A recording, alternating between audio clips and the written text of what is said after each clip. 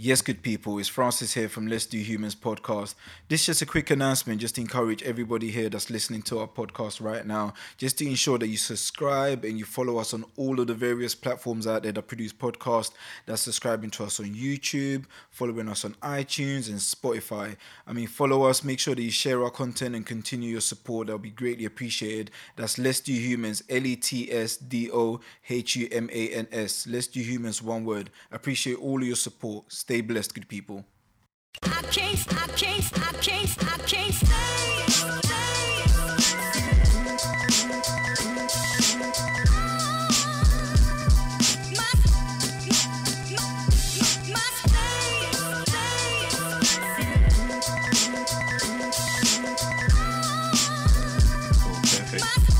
What's okay, Hakeem? How are you doing?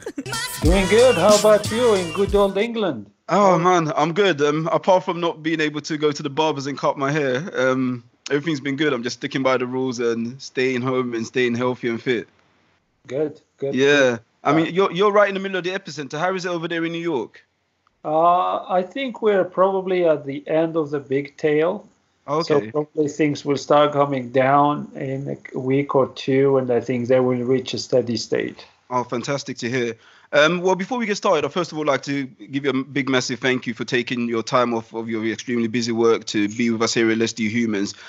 So this is a podcast which aims to inform and educate a fairly young audience on various important matters and cultural changes across the world, and in particularly England, London, UK, where I'm based.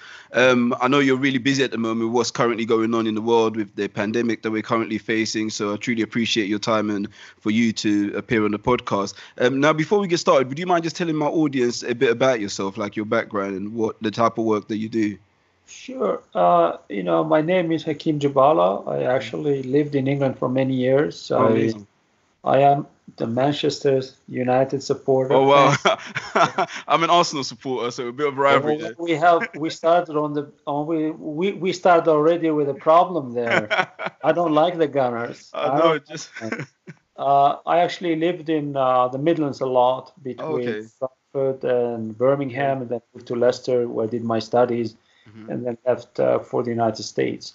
So my work is really on drug discovery and development. Is how do we go about identifying and developing a new drug to treat disease? Yeah. And this job typically is done by pharmaceutical companies, but most of the research starts in academic research labs, where people they will do what we call tinkering with biology. Yeah. And you find some good observations, then the companies can take them and develop them into a drug that's going to help everyone, or into a vaccine that's going to help everyone. Yeah. So I spend a lot of my time doing this. My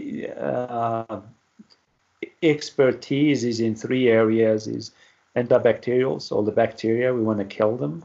Yeah. Antiviral, all the viruses like this one who recently visited us, and of course oncology. And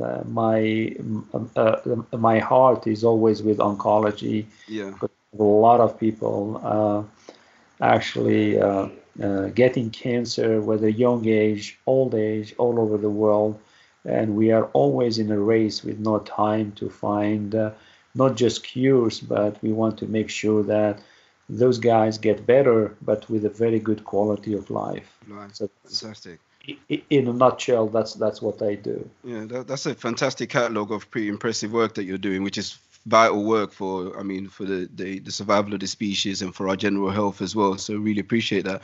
So to cover that big elephant in the room, would you mind just briefly telling us what is the coronavirus exactly? The coronavirus is this particular one which visited us. Yeah. I think they belong to a large family of these viruses, and they are like in small subfamilies. And one family, we call them the alpha coronaviruses. And these viruses don't harm us humans. They never harmed us. They actually live with us indirectly because they typically infect our livestock, cows, sheep, etc. And the only danger they pose is to those animals. From time to time, there'll be some infection or deaths. The other subfamily, called the beta coronavirus family, Again, it's a family that doesn't like humans. They like to live in wild animals in very, very remote areas, and they don't like to be disturbed.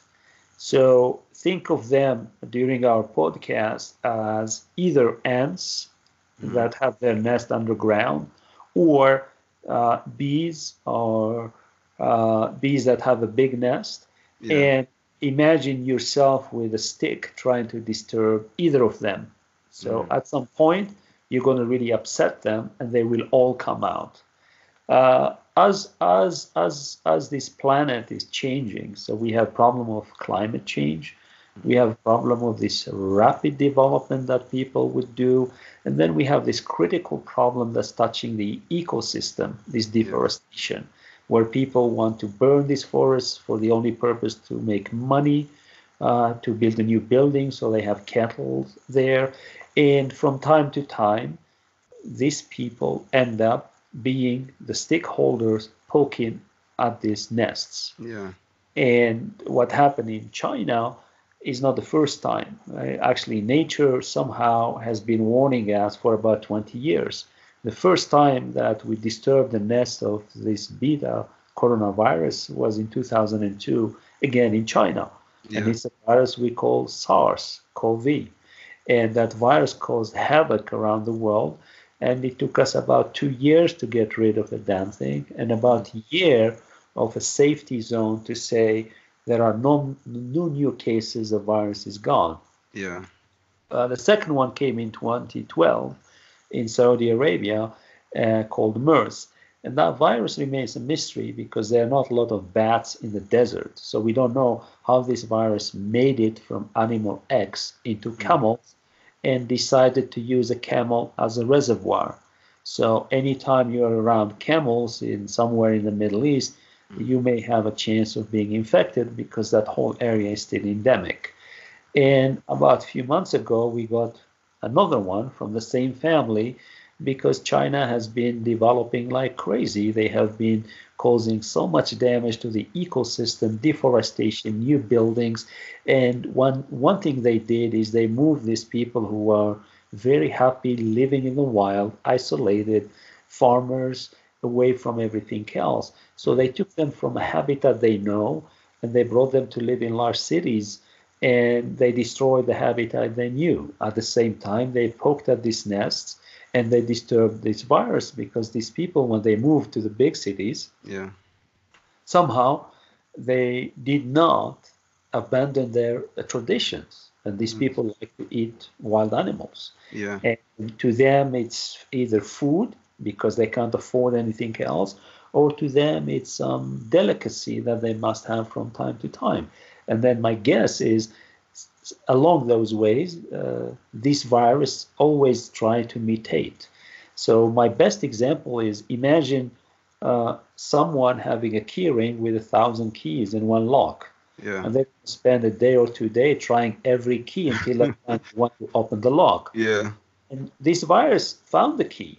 So the first infection, what we call patient zero, is really important to us because we want to know what is the key that the virus used to actually infect us. So as soon as that happens, if we are not very quick at stopping it, afterwards you can't. Yeah. So for your audience, imagine an oil spill. So when the oil spill happens, everybody rushes to contain the spill. Yeah. So we don't want it to go everywhere. But if those people are not fast enough to catch it, after a week or 2 weeks, the oil will go everywhere. And then to try to contain it and clean at the same time will be very, very hard to do. Yeah. And that's exactly what we're living today. It's like an oil spill that people ignored for some period of time, and now they're having a hard time containing it. Yeah, but so I had a really interesting question from someone on social media when I put up the questionnaire regarding me speaking to you on the podcast about the pandemic, and they said, living in this current age that we do, we have vast technology, we have people of immense intelligence constantly researching and looking into pandemics and the transition of viruses from animals to humans. How do we then allow it to spread so vastly across the whole globe? when we're supposed to be such an intelligent species? It's a very good question. Many people ask me that, and my simple answer is twofold. I think the first fold we have as the human beings living on this planet, we have developed so fast that people boarding a plane today is like people boarding a train, a double-decker train in central London. It's no longer a novelty, and there is this air traffic that's tremendous every day of the year. So if a virus is in one place and the virus can't move unless we humans move. So if we move, we bring the virus with us.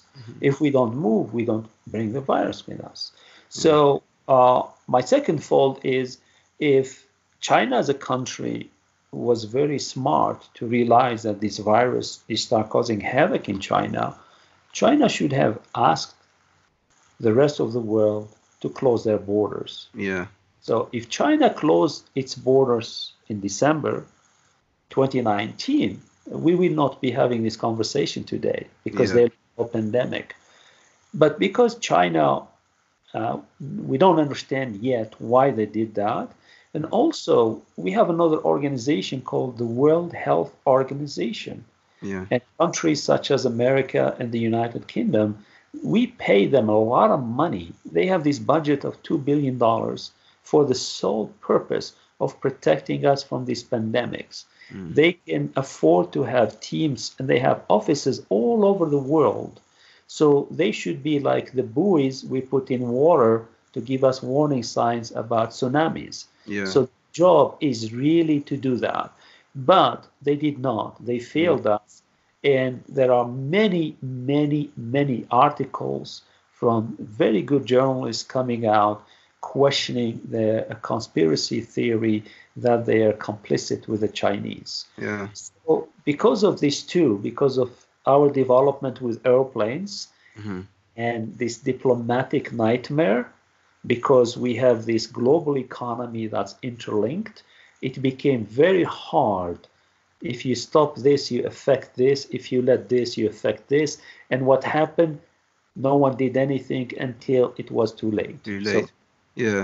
I was following quite closely the instructions that were being given out by the World Health Organization in China. And initially, there was a lot of confusion in regards to whether it had human-to-human transition in terms of the virus transmission. And that caused a lot of issues, especially in regards to closing borders as well. The WHO was initially advising America and most of the world to not close their borders. They wouldn't cause any issues. And I think the delay in the time frame of China also giving out information, I think there was like a week or two window, or possibly even longer, which would have caused significant decline in the amount of people infected and killed by the virus as well, which is a major issue, which hopefully will get looked into further once all of this is done, because it's played a vital part in the havoc and chaos and death that this virus has caused. What makes this virus so strong, though, compared to other viruses and flu seasons and bacteria that we have? So all viruses are just opportunistic. The only thing they want to do is they want to survive, and they want to stick around. So they're like ants in their nest. So if you don't disturb them, they're not going to come to you. And because we have disturbed them, we have told them that the homogeneity of the nest, where they're happy working with their queen, we disturbed it. So now they are out there saying we need to find an environment where we can create our nest again. And the best environment to do, we don't know. And because we don't know, we're going to keep mutating. We're going to look for new keys, better keys than the one we have, to be able to identify what's going to be our new nest. So from a scientific perspective, we call it the new reservoir, where they're going to live. And we are not going to be their reservoir. They're not interested in us. They are just using us because we are moving, and because we are taking them from A to B. Most likely, they'll find their new nest by the time they get to B. So every virus has a fingerprint, the same way that we have our fingerprints. And when we do genetic analysis, we know that this fingerprint belongs to you, as an example, not to me. Mm. And this virus left China with your fingerprint. And when it arrived in Europe, especially in Italy and in the Middle East, in Iran, ends up having my fingerprint. But Mm. we look alike, but we are both humans. Yeah. So So that means that it affects people differently based on where it hits. The demographic is quite specific.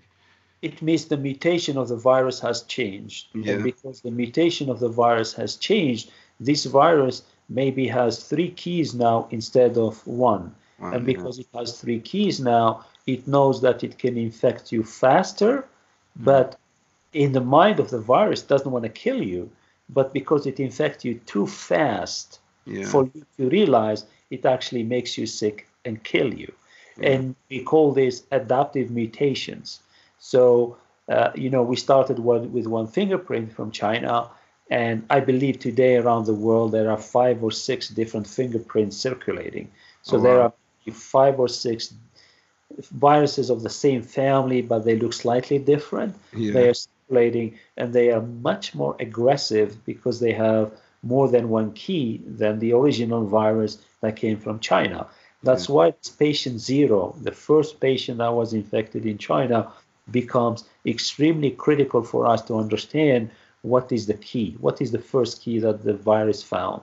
Yeah, in order to enter the body. Can you tell us a bit about the demographics of people that this virus tend to affect the most? Because if you look at the stats in regards to not just the people it infects, but the people it really affects the most, the ones that do get ill and end up in hospital, it seems to be the slightly older population and those with immune compromises. So can you break that down for us a bit? Yeah.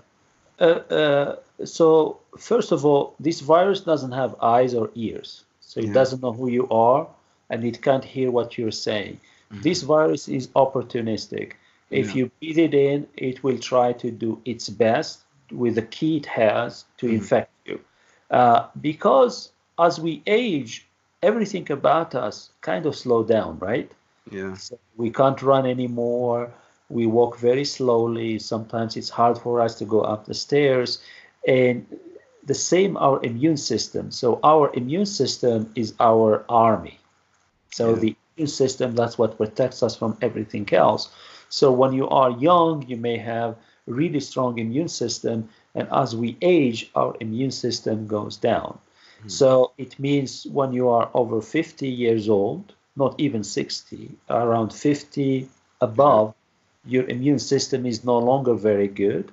So, the flu virus can infect you much easier than when you were younger. And any virus that will come to you, the virus will try to infect you because you don't have enough soldiers to fight this virus. You get infected easily. People who have other diseases, it means the balance inside their body is not 100%. So when they get attacked, their immune system doesn't know what to do first. Yeah. Do they deal with the disease you already have, or take the soldiers from there and point them to the new enemy? When this virus started in China, I think the observation was this virus attacks elderly people, and that's why elderly people died in China. Yeah. And everybody started to brace themselves that as this virus is moving around the globe, the virus will kill elderly people. That's not really true. The virus infects everyone, but as the virus gets stronger by having more keys, it means it's deadlier than before. Yeah. So we see in Europe, in England, Belgium, Italy, France, Spain, we're seeing deaths of very young people. Yeah. In the United States, we saw deaths of babies 1 year old. And because those people are not Superman, this virus will infect you. Infect you. Yeah. If you are in the wrong environment at the wrong time, the virus will infect you. And then your immune system will try to battle it. Sometimes it wins, sometimes it doesn't. Why? Because your immune system at that age is almost virgin. You haven't seen many diseases. Yeah. The diseases you kind of protected against are the ones from the vaccines that were given to you when you were a baby. So like you didn't get the flu, you didn't get other viruses or bacteria. So your immune system gets activated, your soldiers are ready to battle, and then they stop and say, what the hell are we fighting?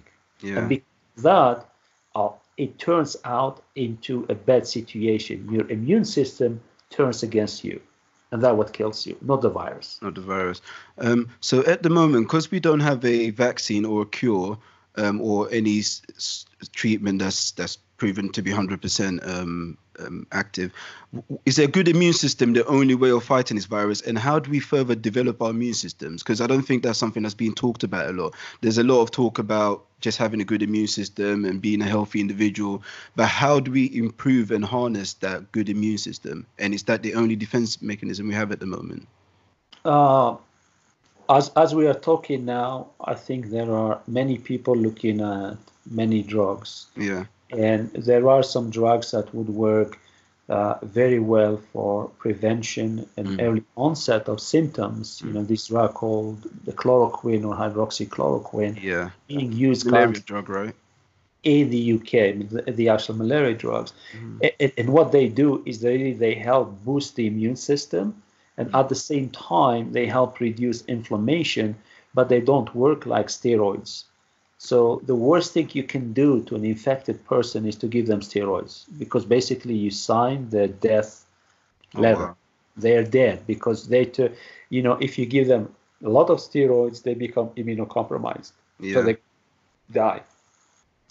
So back to your point about the immune system, the best recipe for an immune system is you have to be happy and relaxed. If you turn yourself into a doctor and every day you're reading what everybody else is saying, try to make sense out of it, you're really stressing yourself. If you turn off your TV and you say, now I'm going to spend my time having a good cup of tea and with some biscuits, and I'm going to read some books, you really relax your body, and you have to keep hydrated. When people get stressed out, they always forget to drink. Yeah. Because they think if going to the toilet will waste them a few minutes. But that's not true. I think the more your body and soul are in balance, your body is comfortable. I am talking to you in a very serious way, but I'm kind of very big joker. Because the more you crack jokes and the more you laugh, the more your body is happy. Yeah, most definitely.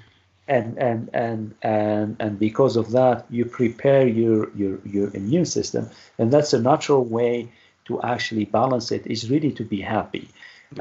Many people ask me about multivitamins. They are rushing to the shops buying all these multivitamins. It doesn't make sense.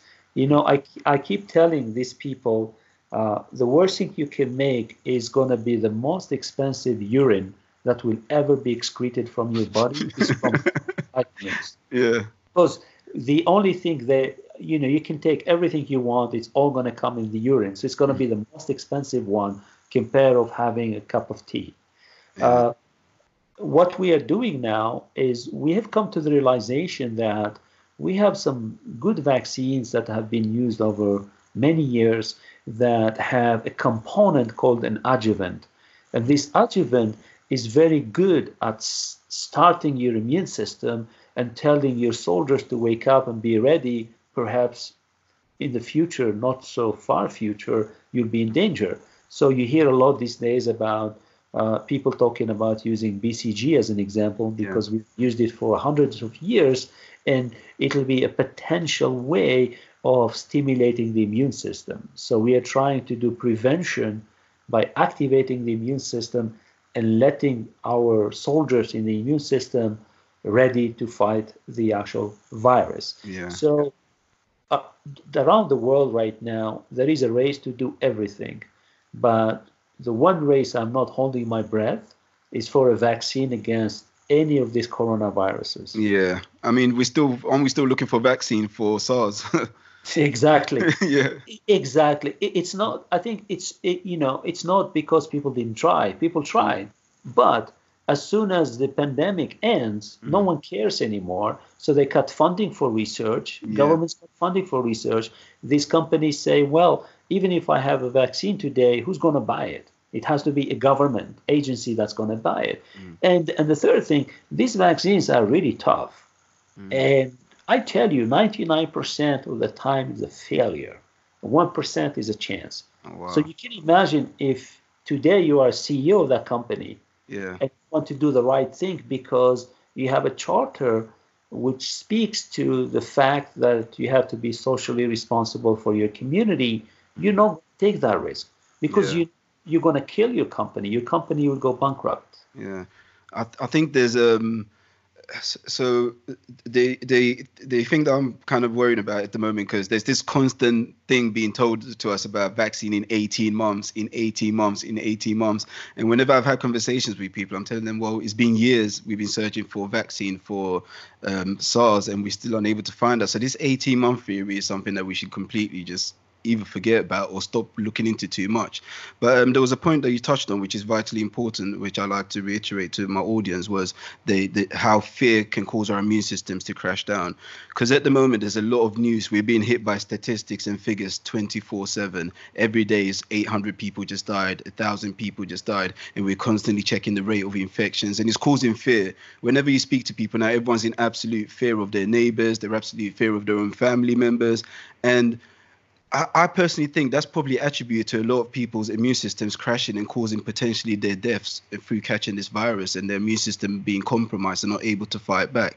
So relaxing and shutting off from the news and shutting off from looking at stats online. I mean, I'm a I'm a bad example of this because I'm continuously doing it, but I'm doing it because I'm trying to research for my podcast, and I just like information and passing information out to people out there. But at the same time, it does cause a sense of like anxiety, which is really dangerous for the immune system.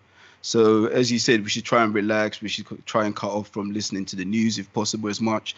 But going back to the immune system, so is there any evidence that we develop immunity to the virus? Is there a chance of us catching it again in the second or third wave? Or what is the evidence showing at the moment for that?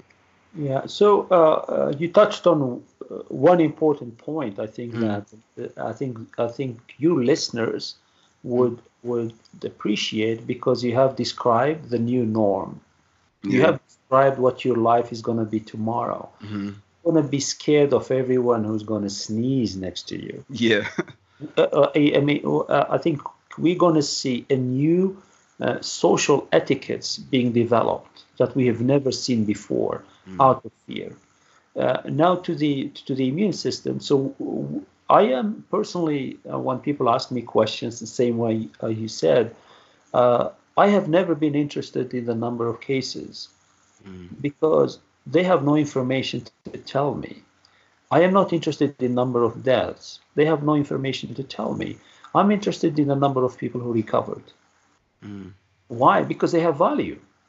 You know, if one person recovers and their immune system worked very well, and they made these antibodies that now they are the anti-key to the virus, then out of one person we can treat 2 or 3 people.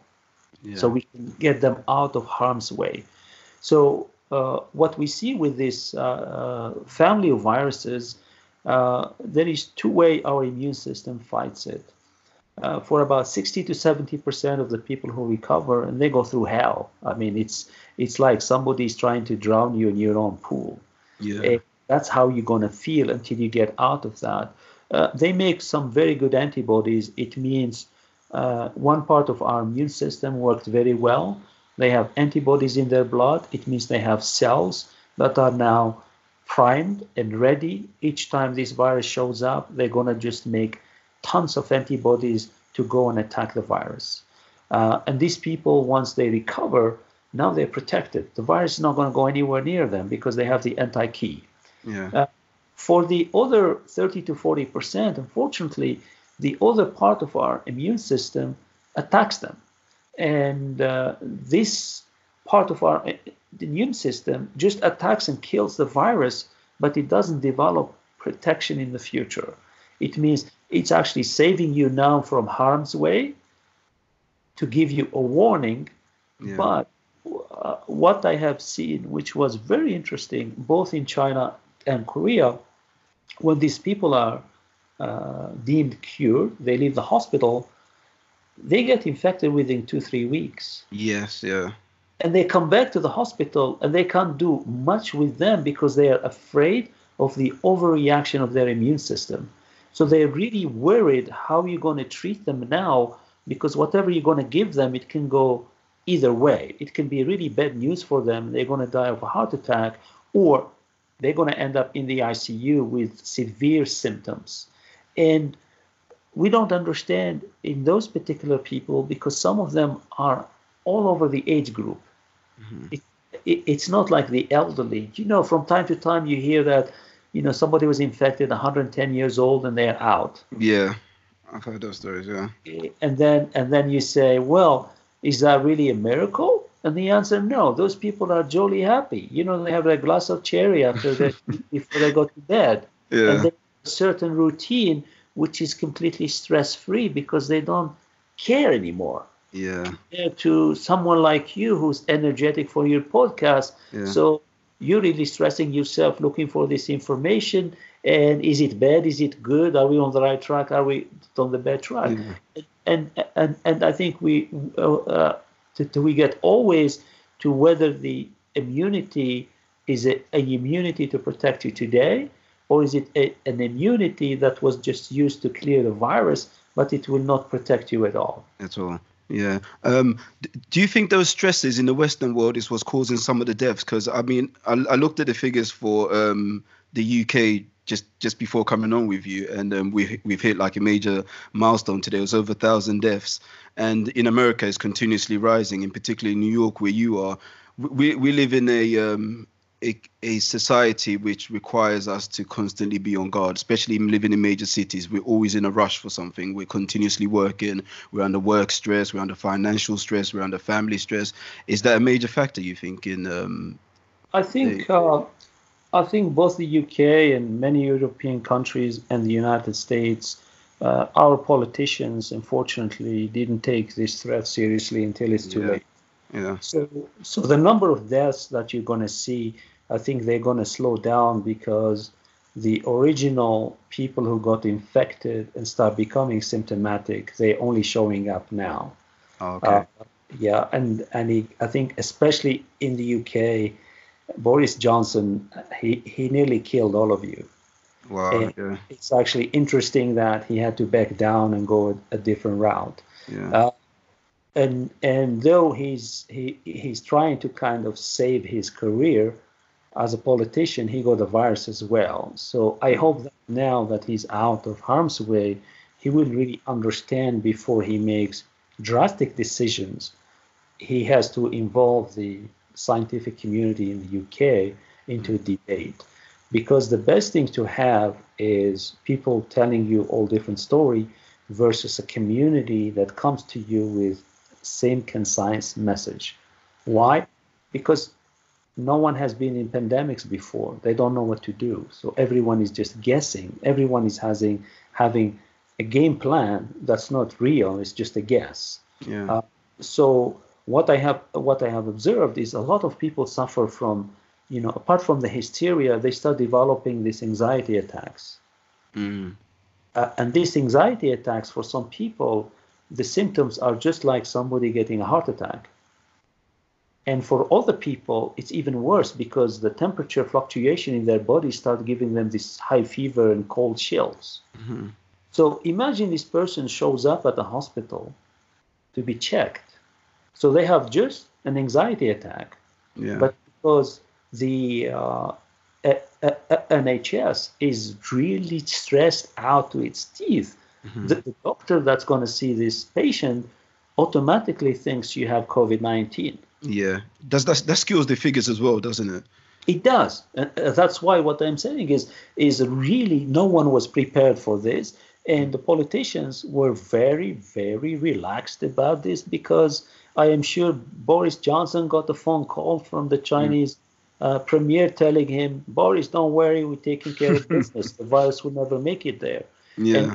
And I think on top of hysteria, this anxiety that people live every day, it's even more affecting these people, like you, stressing them really to their, hairline. Yeah.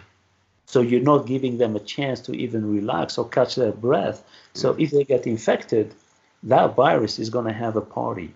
Yeah, because I mean, our initial policy was, I think he was going for herd immunity, and then the government just kept on reiterating the fact that we should just wash our hands and everything's going to be absolutely fine, and it's just another flu, and that kind of relaxed everyone initially because we didn't know how devastating it was. But then when we started getting a lot of the news out of China in regards to what's happening to their healthcare system and the rapid rises in death rates, then we started panicking because the numbers were gradually picking up here as well. So as you say, that initial policy possibly could have killed all of us had we continued it.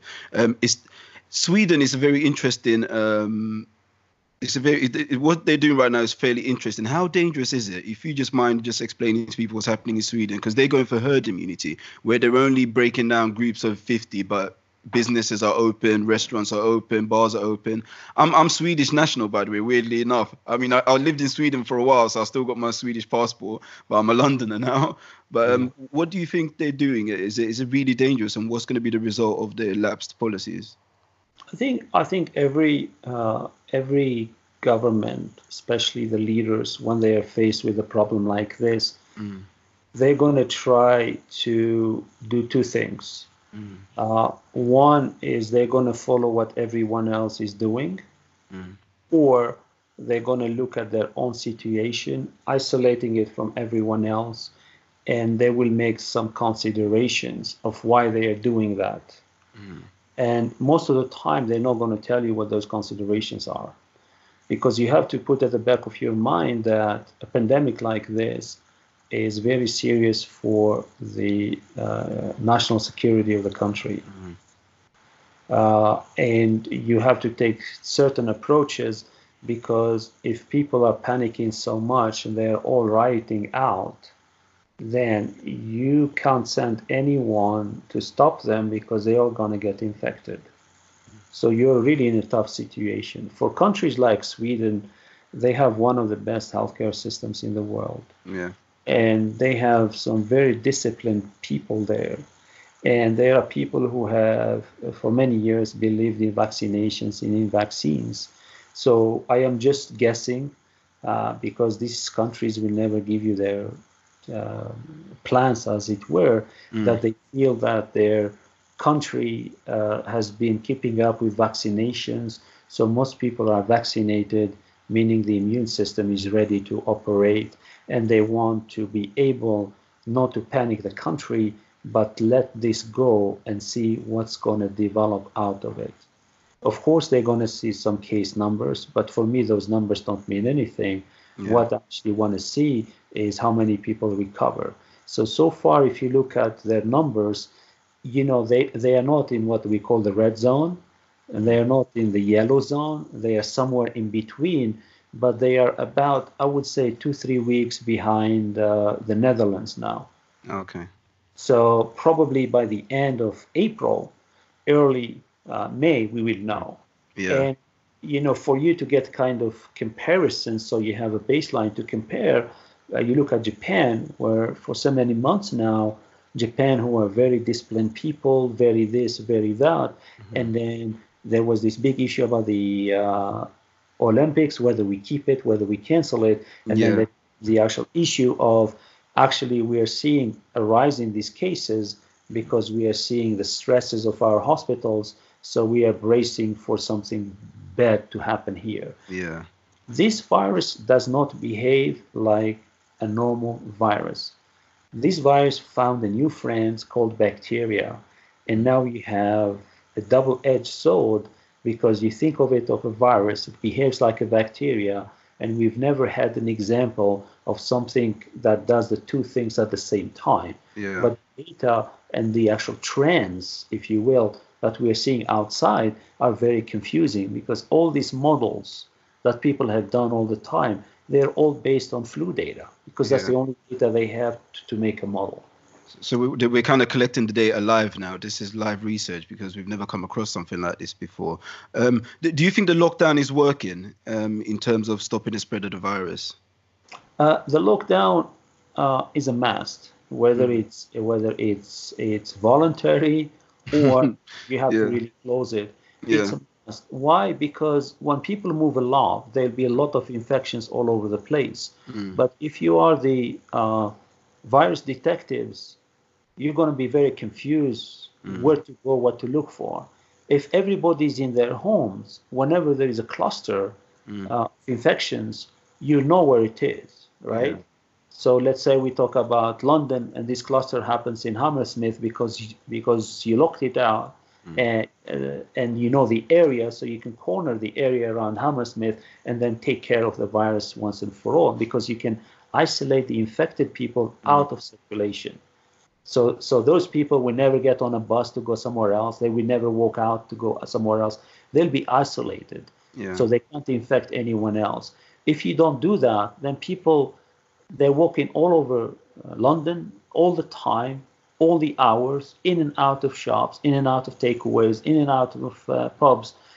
Then, as a detective, you don't know anymore. It's very hard for you to do your job, because you want to see.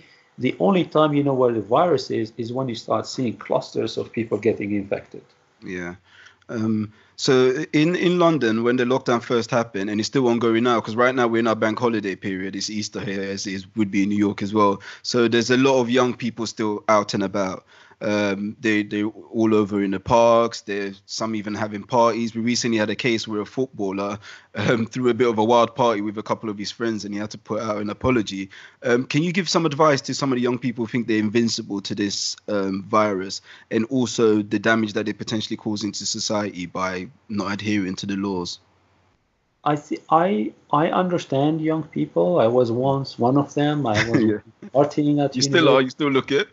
Yeah, but I think we have a danger. We have an enemy we can't see. Because we can't see this enemy, we don't know who's infected and who's not. And the best way to protect yourself is to stay away from this social gathering, and really, really understand that even if you go there and you say, "Oh, I'm not going to cause harm," you're not going to cause harm at the party you go to. It's the harm you bring to your own house, to your parents, to your father, to your mother, brothers and sisters, and importantly, to your granny and grandpa. So you have to always think about that, because if you are the infected one coming back to your home, infecting everyone else, and then infecting the neighbors, then guess what? You cause a lot of damage. Even if you don't die, you will never be the same person again, because you have so much regrets that you can never, never forget, and your life will never be the same, because you'll be depressed till the day you die, because you were the reason that your parents died. So do yourself a favor, your parents a favor, stay away from partying. It's not going to kill you if you don't do it this year. Yeah. You can party all you want once this virus has left us and disappeared. Yeah, that's going to be some of the psychological effects that this virus is going to leave us with, because there's going to be a couple of people who know that they potentially played a part in a family member passing away or being extremely ill. And also the economic side of it as well. There's plenty of people losing their jobs all across the globe right now. The global economy is complete shutdown. People are being furloughed here in the UK, left, right, and centre. I know the employment rate in the United States is absolutely through the roof, and is devastating communities, is devastating families. But I believe that as a human race, it's something that we are going to overcome. You can always revive the economy, but you can never really revive lives, as they say, and it's fundamental that we all play our part in that. What are some of the physical effects of this? Because I was reading an article which I was unable to finish, but I found out that the virus leaves scars in the lungs or internally. Can you explain that a bit more to me? So I'm going to emphasize and explain it so your audience, especially Yes, please. smokers, they better understand, because the virus is doing exactly what the cigarette does to you, whether it's the real cigarette or the e-cigarette. It's actually stressing out these little cells that help you get the oxygen, called alveola and alveoli. And when you smoke, you oxidize them and you kill them. And when those cells die, they become like a damaged tissue. We call it a lesion in your lung. Mm-hmm. So from time to time, if this lesion don't heal very fast, you get infected. So you develop pneumonia, or you develop bronchitis, or you develop all these problems. What the virus does, it does exactly the damage the cigarette does, but it's worse, because what this virus want to achieve, this virus want to get into your bloodstream, and it uses the lung because it has the key, and then it starts digging. So the more it digs, it causes the same damage as the cigarette, and then you get these scars, these lesions in your lungs. So if you go to the hospital and they do a CT scan on your lungs, they will find all these scars. But if you are a smoker, you have given them a new problem. Yeah. They don't know whether you're truly infected, or you are, because you are a smoker, that's why you have these lesions in your lungs. Yeah. And I think this is what many people should really understand, that this virus will get to your lungs, but if this virus makes it into your bloodstream, the chances of you coming out of it, unfortunately, is very, very low, because it's going to attack your liver, it's going to attack your heart, and sometimes it even attacks your kidneys. Yeah. Wow, that's essential information there. On a bit more of an optimistic side, is there some sort of global timeline you think of when all of this will end, based on your knowledge and history? Because I know there's plenty of us that probably want to get back to watching football on our weekends now, or heading back out to bars and meeting family and friends. As long as the Gunners are not playing Man United. Next time we're playing, I'm going to give you a call. We're going to watch it live together. Please do. I think we're still in the middle of the storm. Okay. I think I haven't seen. I don't follow numbers, as I told you. They really don't. They don't add any value to me. I am more interested in trends and recovering people, and I think I have not seen the trends that I would look for still in Europe. I think the state of New York, I think they have done a fantastic job, that I am start being more, I think, carefully optimistic that probably state of New York at least, will get out of this mess in the next month or two. Okay. The rest of the United States. So you have to remember, this virus is always behind a week or 2 weeks. So when you see a fire in one mountain, just look at the other mountain when you start seeing little sparks, because the fire is actually coming there. And here they didn't close the internal flights and people moving, because we hear a lot about cases in other states where the only way they could have gone to those states, because they don't have international airports, are actually people taking internal flights out of New York. So now they are controlling this a little bit better. So for the East Coast of America, I think 2 to 3 months, my guess would be that at least New York would be under control. For the rest of Europe, I am actually incredibly amazed at this 2-week period this virus is doing, starting from Italy. Everybody said that it's going to go anywhere, and then it's kind of jumped into France and Spain, because that's where people travel out on the south part. Yeah. And then they said it never makes it to Portugal, it's in Portugal. And then they said never make it to Belgium, it's in Belgium. And they say Switzerland is safe, it's there. And it's heading north. So you see, it started south and it's actually heading north. And that's very, very scary. So the Scandinavian countries, they're an island. So unless somebody goes there, either by sea or by air, this virus can't swim. So definitely it's not going to go there. So they may be the best countries to watch, to give you an indication. If things get really bad in Sweden, that whole Europe is going to be devastated. Yeah. And if you use Sweden as a reference and the way doing their things, it means whichever imported cases that arrive in Sweden, because of their healthcare system, this virus is having a hard time to infect and move about, you will understand that we stopped there. Now, how the rest of these countries are managing it. So the UK, as an example, Boris Johnson started with Plan A, failed. Yeah. He turned plan B. He created more hysteria. So I think the time for people to psychologically recover will have an effect of how the rest of the population will behave with this virus. So for Europe, I really can't. I really can't. It's because Boris messed it up in one hand, the other people messed it up in the other. It's really hard. It's like we're trying to make the best curry there is, but we are leaving it to simmer. You know, Yeah. it's the kind of the smell is nice, but we're not sure whether the aroma is there yet. Yeah. History tells us that humans are we're very great at forgetting stuff. As we discussed earlier, that there was research that previously started and we had the first SARS pandemic, and then all of a sudden, as soon as the virus disappeared, we completely lapsed and let ourselves go. Do you think we will learn our lesson this time around, and will there be changes into like scientific research and funds being put towards creating a vaccine or creating generally a better strategy towards pandemics and viruses in the future?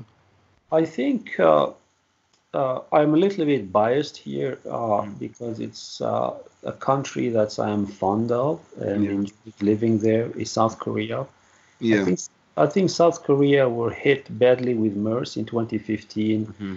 They made worse mistakes than our governments are doing now, Yeah. but they learned their lessons. So Hmm. when the new virus showed up, they were ready for it. Yeah. And because you like numbers, you can look at South Korea. I Yeah. think the rest of the countries, personally, I have no trust in China. Yeah. Yeah. You know, I, Not many of us do anymore. Yeah. yeah, I have no trust in China. The other governments, you have to understand, we have elected officials that go around in cycles of many years. Mm. And depending on their policies, because the one thing that's very important for this government from the global health, public health perspective, is the ability to have offices dedicated to preparedness and warning. Yeah. Because now we know WHO has no value anymore, it has Mm. no credibility. I think governments need to take that approach. And also, you said the magic word is because the virus is here, the government sometimes will open their checkbooks for research to universities and colleges, and Mm. as soon as the virus leaves, they take that money away. They have Yeah. done many times, Hmm. and I have lived it. And this is really bad. These funding cycles that comes with the virus and goes with the virus is really bad. So if governments can have a balance of research and maintaining research for the sole purpose climate change and ecosystem, I think we'll be in a very good shape. At the same time, if they have this other component of preparedness and they are doing the job that the WHO failed to do, so each time something goes wrong and they get a sense of a virus is coming, then they will protect their countries. Yeah. Because I bet you next time, if they have these two components, if China sneezes, everybody closes borders. Yeah.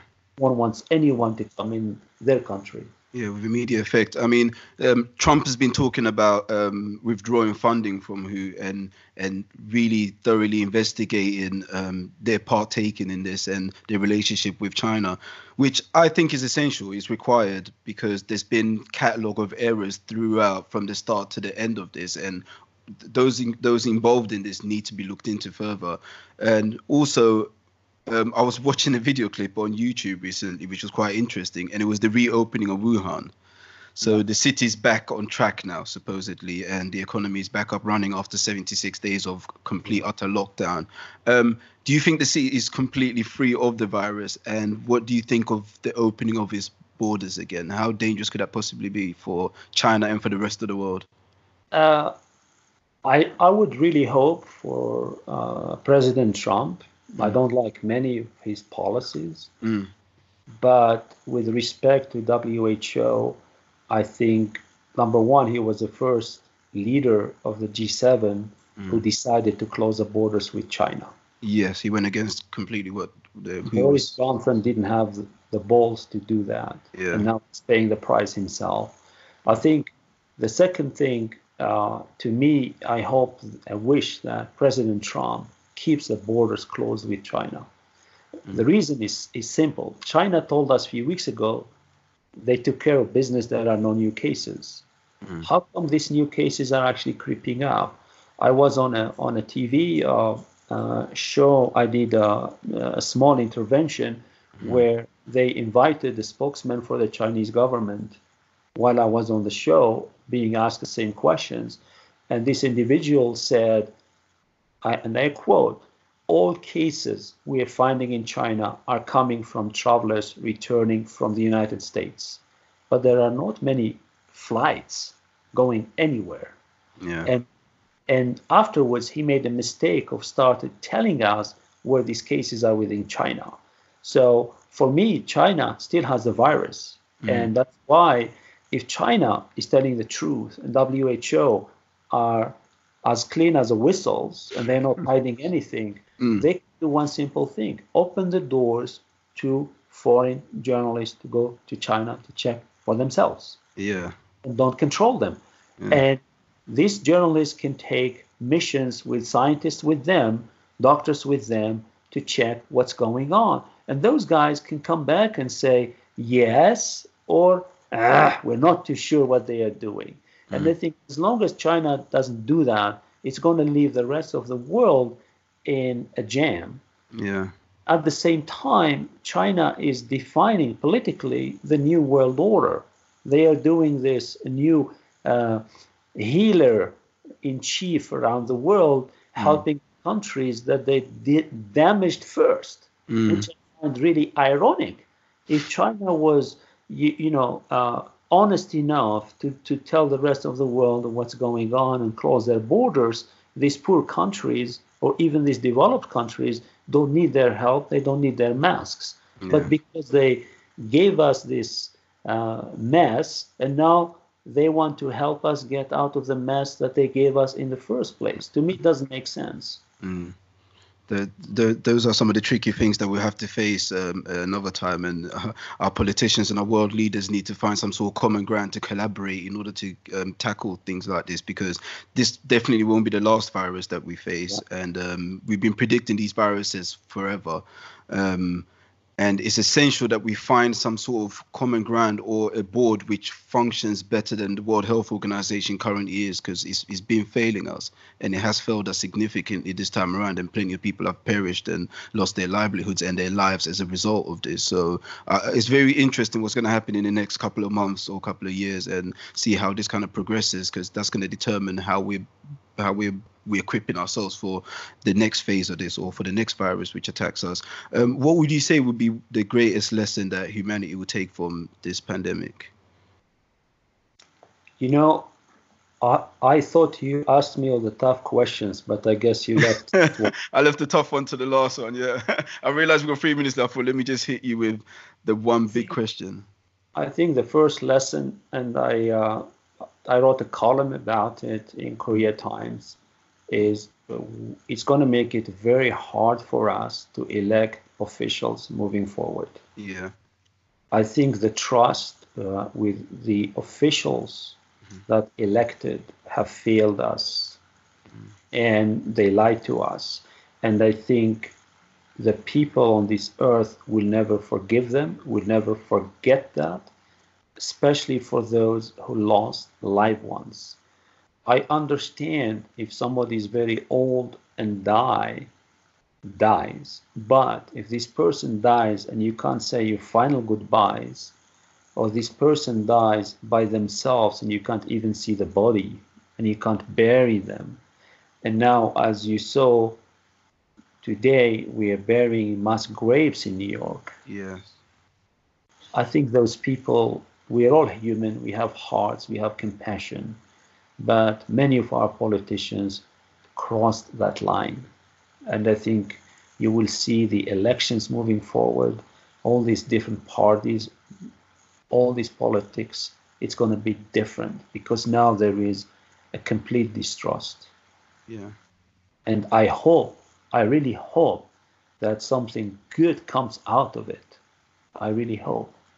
But with many of fatalities, people who died, because, as an example, Boris Johnson didn't have the balls to close the borders for a country that's an island. that's easy to manage because you don't have land borders. Yeah. I thought that was a fatal thing politically. Yeah. That's a beautiful way of answering that question, because I'm of the belief as well that our politicians and our world leaders have greatly failed us. But to me, the ray of light that's come out of this is the hard work and the sacrifice of our healthcare workers and those in working in the essential jobs that's required during these times. All of the people that are working in the stores, our nurses, our doctors, our physicians, and absolutely everyone that works in the hospitals that's been helping out, and people coming out of retirement only to pass away a couple of weeks after. There's been a couple of horrendous stories here in the newspapers where doctors have come out of retirement wanting to give their all, wanting to sort of like stay true and loyal to their profession, and then losing their lives a couple of weeks after. So those are the people that truly should be rewarded. And after this, I hope something does happen. I hope there's a serious investigation that takes place, and these people are getting rewarded for the hard work and sacrifice that they've put. They're almost like frontline soldiers in a war, if you look at it. And here in the UK, everyone's kind of been showing their appreciation for the NHS workers, but the part played by the leaders has been atrocious in most part. And now it's almost like they're chasing their tails, trying to solve a problem which they could have prevented to an extent. So that's the lesson that I'll take out of this. I just hope that we're able to reward those who are worthy of rewarding, and scrutinize and look into those who have helped propagate and push this issue even further and made it worse than what it is. Dr. Hakeem Jabala, I truly appreciate your time. It's afternoon here in the UK. I'm guessing, is it morning or early afternoon there? What's the time? It's actually early afternoon here. Early afternoon. Yeah, I truly appreciate the hour that you've offered me here today, and I'm grateful for the knowledge that you've been able to share with myself and my audience. I've learned quite a lot within this period of time, and I hope that we can sit down in a couple of months' time when all of this is all over and have another chat just to discuss the changes that are taking place and what we can do better going forward as well. So I truly appreciate your time, and thank you for coming on Let's Do Humans podcast and sharing with us. Happy to, as long as the Gunners don't beat Man United. No, to contact next time we beat you. Yeah, I'm going to send you a couple of posts. So enjoy the rest of your day, and thank you so much for all your time today. Stay safe. Take care. Thank you. I chase,